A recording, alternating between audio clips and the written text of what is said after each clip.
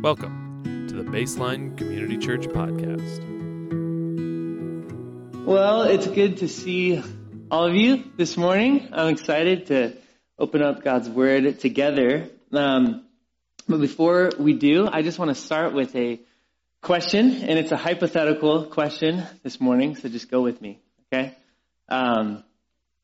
What happens when you take reality TV, social media influencers, the self-esteem movement, helicopter parents, a highly individualistic culture, an iPhone, and a heavy dose of mantras like be true to yourself and you're a snowflake, and put them in a blender? What happens? This is our culture, by the way. You get what psychologists are now calling main character syndrome. Have you heard of this? Main character syndrome. In a recent article in Psychology Today, clinical psychologist Dr. Michael Wetter describes main character syndrome as, quote, an inevitable consequence of the natural human desire to be recognized and validated, merging with the rapidly evolving technology that allows for immediate and widespread self-promotion. Does anyone remember The Devil Wears Prada? You seen that movie? Do you remember Meryl Streep? She's like this cutthroat, ruthless, just like total narcissist in the movie. That's what I'm talking about. She was the main character in her story. And this psychologist, Wetter, he claims that this actually is an age-old problem. Nothing new. We've always been the main character in our own story. The difference now is that we have immediate access to a global audience via social media. Now, this may not be you, but you probably know someone who suffers from this condition. If they're sitting next to you, please don't nudge them. But the truth is, at a broader cultural level, I think all of us are influenced by this way of thinking, by this mentality of self-centeredness and self-obsession. It's just so normal in our culture. I think self-worship is just like the new norm in our world. Think about just a few phrases that are commonplace in our language. These were some that just came to mind for me when I think of how normal self-worship is. Things like self-help, self-esteem, self-image, self-care, self-respect, self-conscious, self-love, self-taught, self-starter, self-assured, self-made, self-motivated, self-reliant, self-actualized, and my favorite, self-checkout. In our pride, we thought that we could do better than a professional cashier, and so we invented self-checkout to do it our way. We are so prideful. My goodness. Whether or not you live your life as the main character, we all have moments of slipping into this way of thinking. We all have moments of thinking that we are the main character. I think most of us struggle when we don't get our way. We don't like being wrong. We don't like being told what to do. We don't want to experience humiliation. We don't like sacrificing our preferences for the sake of someone else. And we don't want to be inconvenienced. Was anyone inconvenienced this last week? Yeah? We don't like that, right? It's not natural for us to intentionally inconvenience ourselves for someone else. I think if we're really honest, we'll admit that sometimes we can be the main character in our own story. And in the Christmas story, there was a guy who thought he was the main character. You know this about the Christmas story? His name was Herod. King Herod, or Herod the Great. He suffered from main character syndrome. And so to begin this morning, I just want to give a quick profile of King Herod. If you're not familiar with him, I think this will be helpful. And we'll see how he stands in contrast to King Jesus. And then I want to just put forth 3 ways that we can follow the way of the king. So to begin, just a quick profile on King Herod. And I'll warn you, this is going to feel a little bit like a history lesson. So all of you history buffs and people that love like church history and all of that, you're going to love this. For everyone else, just hang in there, okay? It'll be like a couple minutes. You'll be fine. We're going to get through it. It will get more personal. But I think it's important for really understanding the Christmas story. So just to clarify, King Herod, he was Herod the Great, the one who was around when Jesus was born, not to be confused with Herod Antipas, one of his sons, who was around when Jesus died later in life. There's a few different Herods going on in Scripture. They're all just sort of nasty dudes, and they're all related. But this was Herod the Great. And to just sort of fill in this picture for you, basically, Herod, he was a puppet king who ruled over first century Palestine. He was not fully Jewish. He was half Jewish, so he was never accepted by the Jewish people.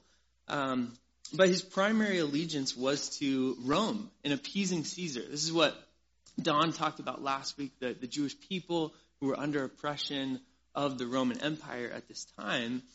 And in light of his obsession with pleasing both the Jewish people and his bosses in Rome, he did all he could to prove his greatness. He was constantly trying to prove himself. So he built palaces and fortresses and aqueducts and constructed cities, and his crowning achievement was the new temple. You might remember that in the Old Testament, Solomon's temple was destroyed. Now, like 500 years later, Herod was the one who constructed the second temple. It was even larger than Solomon's temple. But what's interesting, I found this really fascinating, was that although he constructed the temple in the name of God, he actually put the Roman eagle over the entrance to the temple, basically signifying his true allegiance to Rome and to Caesar, not to God. He infamously rose to power through political opportunism and brutality, basically wiping out anyone who got in his way. And as time went on, things just got worse, mostly for his family. He had multiple wives, and they all gave him numerous sons who were ambitious for his throne. Increasingly fearful of assassination, he ended up killing his favorite wife, her grandfather, her mother, his brother-in-law, and 3 of his sons. If you missed the first part, he killed them. He, nasty dude. You do not want to invite him to your Christmas party this year. Okay? One historian even noted that Herod, on his deathbed, he ordered that hundreds of Jewish leaders be murdered upon news of his death. This way, he reasoned there would be national mourning. He knew that Jewish people hated him, so he wanted to ensure that there would be Jewish tears on the day of his death. Can you believe that? Luckily those orders were not carried out, but it just highlights his self-obsession. This dude was crazy. He was just all about himself, consumed, self-focused. Until his dying breath, he was all about self-protection, security, wealth, prominence, power, popularity. Luckily, none of the things we struggle with today. That was a joke, so you can laugh. At the time of the first Christmas story, just take note of this for a sec. At the first Christmas, when the Jewish people heard the word king, this is what they would have pictured. They would have pictured King Herod. That's what would have come to mind for them. They would have known that kings have power, kings have wealth, kings lorded over others, and kings use force and killing to get their way, all displayed in the life of Jesus. And none of these is true with King Jesus. The main difference between King Herod and King Jesus is the way that they ruled. The way they ruled. That's what we're going to look at today. Both Herod and Jesus were given the title King of the Jews. But Herod was focused on winning the approval of the Jewish people. Jesus was focused on revealing his love for the Jewish people. Both came to conquer Jerusalem. In 37 BC, Herod entered Jerusalem with 30,000 soldiers and 6,000 cavalry and took over the city of Jerusalem for Rome. Jesus also came to Jerusalem. He entered on a single donkey with 12 followers and ushered in a kingdom characterized by peace and nonviolence. Both Herod and Jesus were kingdom builders. Herod built impressive palaces and fortresses. Jesus was homeless. He ushered in a kingdom that could not be contained by physical boundaries. It was a kingdom that would never end. A different way to be king. So for the remainder of our Advent series, we are going to follow Jesus' claim in John 14:6, where he says, I'm the way, the truth, and the life. This week, we're going to look at this way of the king. Next week will be the truth of the king, or the words of the king, and then the life of the king. So for today, the way of the king. Thank you for hanging in there. History lesson over, okay? Jesus clearly offered a different way to be king, which stands as an example for us for how we should live. And just to clarify, by using that word way, the way of the king, the way of Jesus, I'm just referring to a lifestyle. Habits, practices, disciplines, routines, a schedule, the way of Jesus. It's what we follow. That's why back in the first century, that's what people called Christians. They called them followers of the way. I'm sure you've seen that in the book of Acts. The Christian movement was called the way because it's exactly that, a lifestyle. So how do we follow this way of the king? That's the question before us. So turn in your Bibles to Luke chapter 9. I'm going to look at a couple things. While you're getting there, let me just summarize the way of our culture. Okay? This is the way I see it in 3 simple phrases.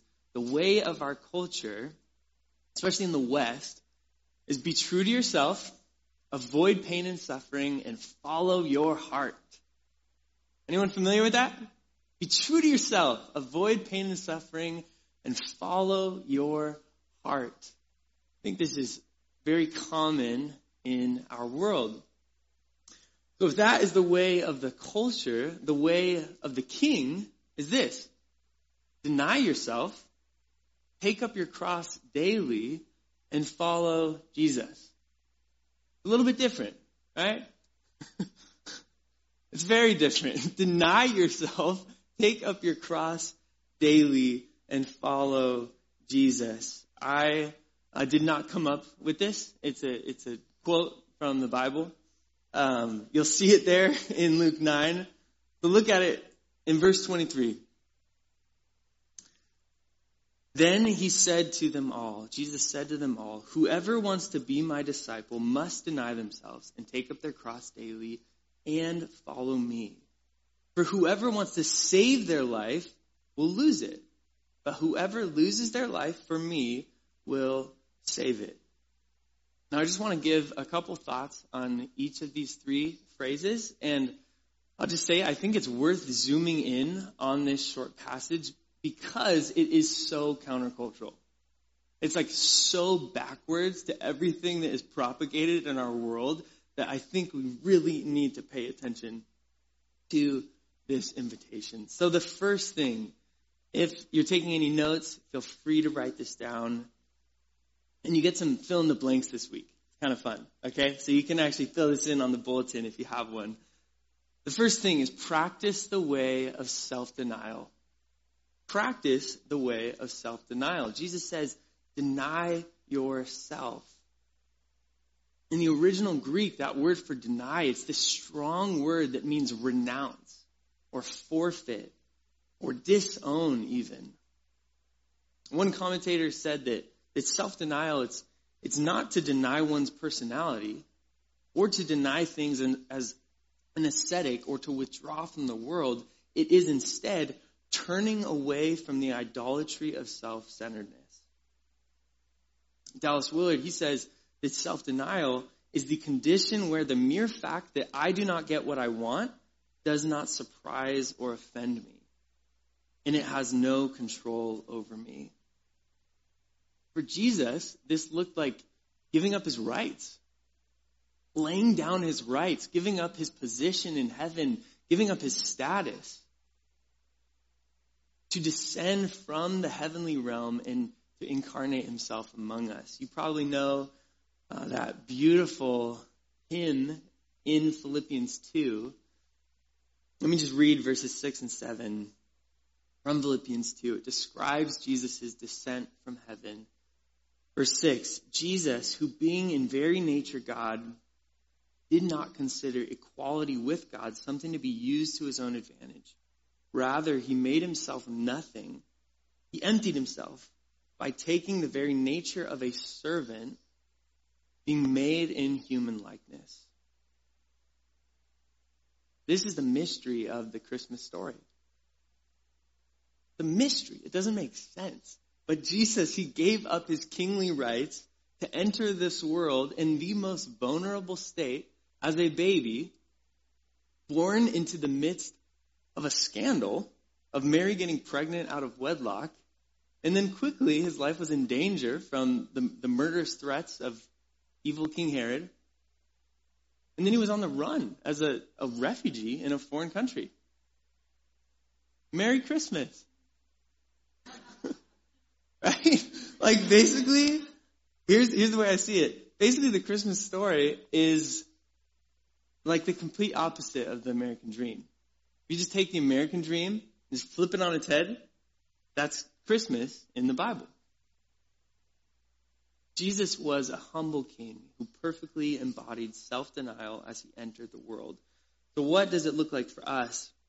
I think for us it means denying our false self so that our true self can emerge. In the language of Paul in Ephesians 4, he says, put off your old self, which is being corrupted by its deceitful desires, and put on the new self, created to be like God in true righteousness and holiness. I think that's what Jesus is talking about. He's not saying deny your personality or your personhood. He's created you with that. He's saying deny your false self, the sinful cravings of the flesh, the deceitful desires, so that you can live into the person who God created you to be. One writer said that when you're willing to sacrifice your rights, position, reputation, or privilege for the sake of another, you exemplify what it means to deny yourself. But this is really hard for us to do, isn't it? It's really hard because it's in direct opposition to everything in our world around us. Henry Nouwen comments on this idea, and I love this quote, so it's kind of long, but listen to it. Henry Nouwen says, the society in which we live suggests in countless ways that the way to go is up, making it to the top, entering the limelight, breaking the record. That's what draws attention. It gets us on the front page of the newspaper and offers us the rewards of money and fame.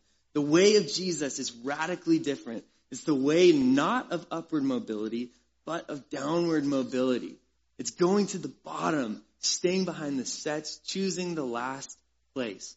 Why is the way of Jesus worth choosing? Because it is the way of the kingdom, the way Jesus took, and the way that brings everlasting life. This way is not natural for us, so as you practice, give yourself grace. How many of you are excited for Christmas cookies this season? Yeah? Yes. Yeah. How many of you are excited to deny the sinful cravings of your flesh when it comes to Christmas cookies this season? None of us. I was thinking about Christmas cookies this last week because my roommate, he is an incredible baker, and he made some beautiful Christmas cookies this last week. They were the ones where you like cut out different pieces, and then you put like raspberry jam in the middle, and there's a little hole in the top, and then like you dusted part of it with powdered sugar, and like just like ornate, like beautiful cookies. And he spent an entire evening like laboring over these. And what was fascinating is that after all of it, he ate one cookie. Then he gave some to me, and then he gave the rest away. That is self-denial. Give the cookies away. Even when it's your right. You see, even with him, he bought the ingredients. He labored over it for an entire evening. They were his cookies. He could have eaten them all. Out of love, he said no to himself and gave them away.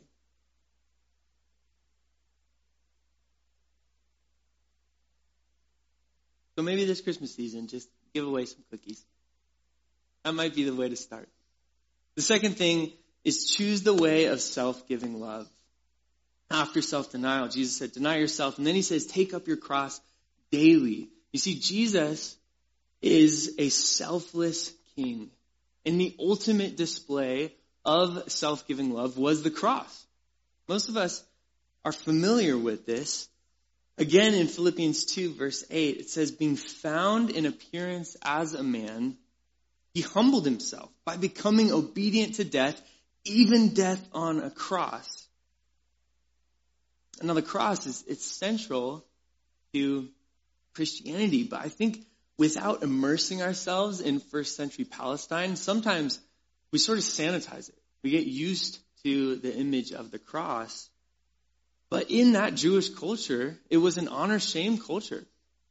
And crucifixion was the most shameful way to die. In fact, it was actually illegal for a Roman citizen to be crucified. It was reserved for non-Romans, the worst of the worst, the lowest of the low, and it was a symbol of Rome's power and dominance. It actually was a physical reminder so that when people would walk by, they would be reminded that Rome was in charge, and if you try to subvert the empire or challenge political authority, you're next. This could be you. The cross was not a cute symbol. It was not a piece of jewelry or a church logo. It was an instrument of death. Nothing wrong with like a cross necklace either. If you have one, that's great. But in that day, that's not how the disciples would have heard it. It wasn't a sign of victory. I think that's how we think of it. In our day, we think of victory. Jesus conquered sin, death, and the devil on that day, and we should think of it that way. But when Jesus was telling his disciples, take up your cross, he wasn't saying that. He was saying the path of the cross is a road of suffering. It's choosing humiliation and shame and defeat by the world's standards. So for us, when Jesus is saying, take up your cross daily, we know he's not saying we should literally die, because the very next phrase is follow me.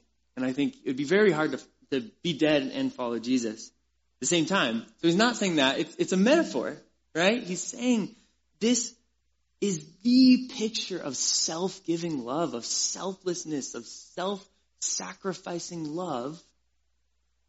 Live your life in a way that would go to this length, where you are so focused on loving the other.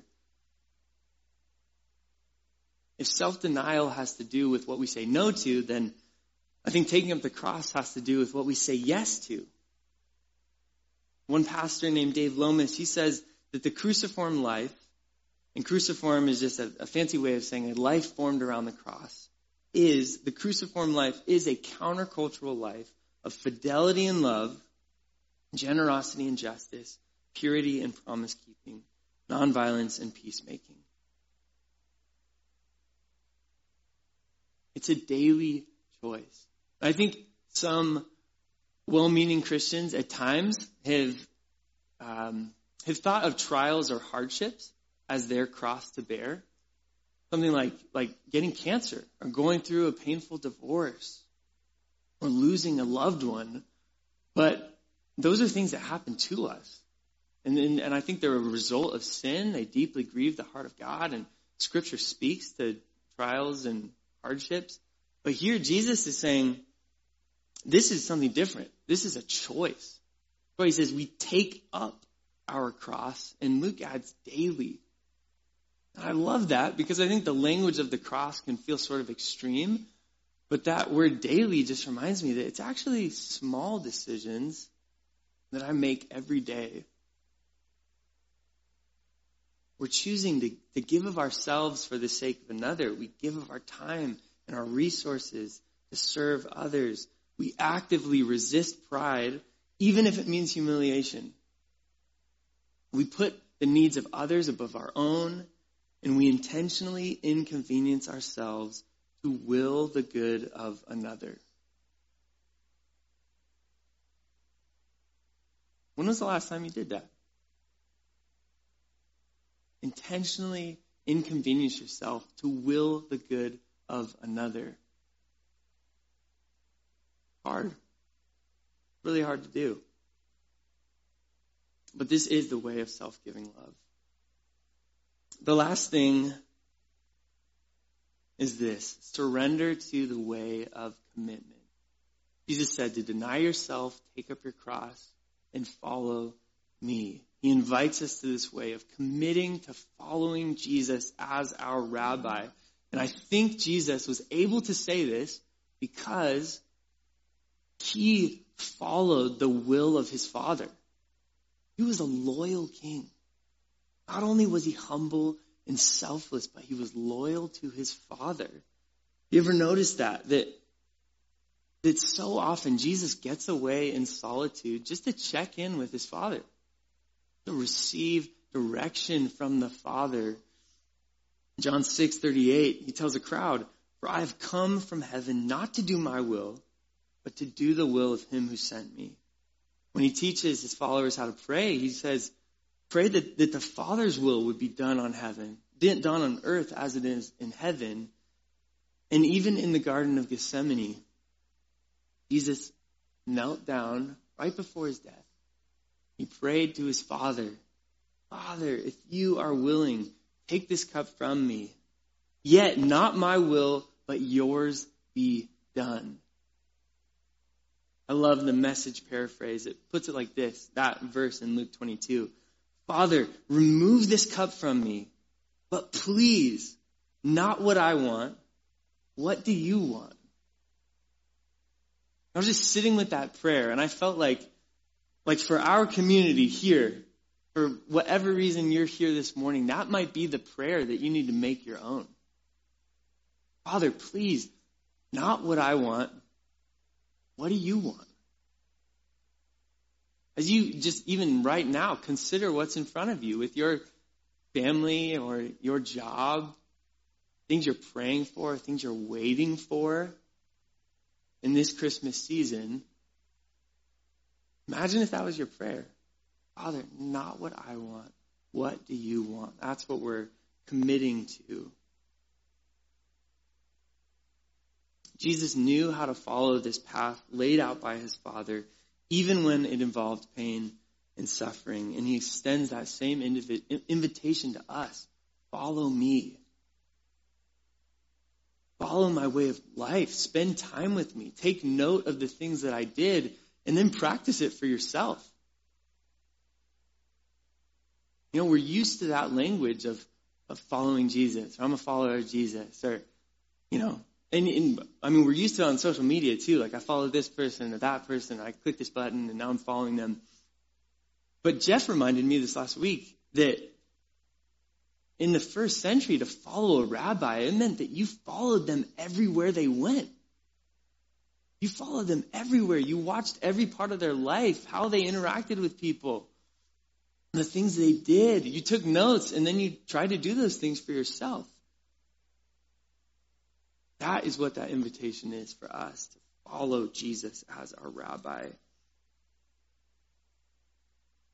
Let me just end with a quick encouragement from the end of this passage in Luke 9. If you're looking at it in your Bible, you'll see in verse 24, it says that for whoever wants to save their life will lose it. But whoever loses their life for me will save it. What's so interesting about this is that it's actually not a command. Jesus is just making a statement about reality. Just saying, this is the way life works. This is how life actually works. If you make your main goal in life satisfying yourself, then you will always be unfulfilled, never going to be satisfied. But if you can learn to let go of your life, you'll find true freedom and contentment. There's an author, David Brooks, who comments on this idea. And I'll end with this, but he says that in our secular society, it runs on an economic logic where something like this doesn't make sense. Because he says effort leads to reward, input leads to output, and investment leads to profit. But Jesus teaches an inverse logic, which is a moral logic, not an economic logic. He describes the way of Jesus like this. You have to give to receive. You have to surrender to something outside of yourself to gain the strength within yourself. You have to conquer your desires to get what you crave. Success leads to the greatest failure, which is pride. Failure leads to the greatest success, which is humility and learning. In order to fulfill yourself, you have to forget yourself. In order to find yourself, you have to lose yourself. That is the inverse logic. It is the moral logic. There is no other. You see, we're trained in our world, in institutions and universities and our workplaces, we're trained to apply an economic logic to our soul. And what ends up happening is that our souls get crushed. They get crushed because we strive for what we want, and then when we finally get it, we're still not happy. We're still not fulfilled. We're still not fully satisfied. But the more I learn about Jesus, I think he actually wants us to have a full life. I think he actually wants us to experience an abundant life, to actually find true life. One of the things I love about this passage is that Jesus is completely honest. He's so straight up about what it requires to be his disciple. There's no gimmicks. There's no bait and switch. He just says, here's what you need to do if you want to be my disciple. And here's the way to the full life. You have to lose yourself in order to find it. So the way of the king, it is hard and painful, not natural to us. Feels backwards. It requires a ton of practice, but I believe that it is worth it. It is the way that Jesus calls the blessed life. So my friends, deny yourself, take up your cross daily, and follow Jesus. This is the way of the king, and it's the way to experience his kingdom. Let's pray together. Lord God, I just thank you that your Holy Spirit is in this room with us now. And I just ask that you, in your grace and in your power, would interpret the words that have been spoken. You would make sense of them to your people. That even now, you would be the one who would encourage hearts. That you would be the one who would convict our hearts. That you would shed light on the places that we've been ignoring. God, we long to follow your way, but we need your Spirit's help. We cannot do it on our own. And so we just humbly submit to you this morning. We love you, Lord. In Jesus' name, amen. Thank you for joining us. For more information about Baseline Community Church, please go to baselinecc.com.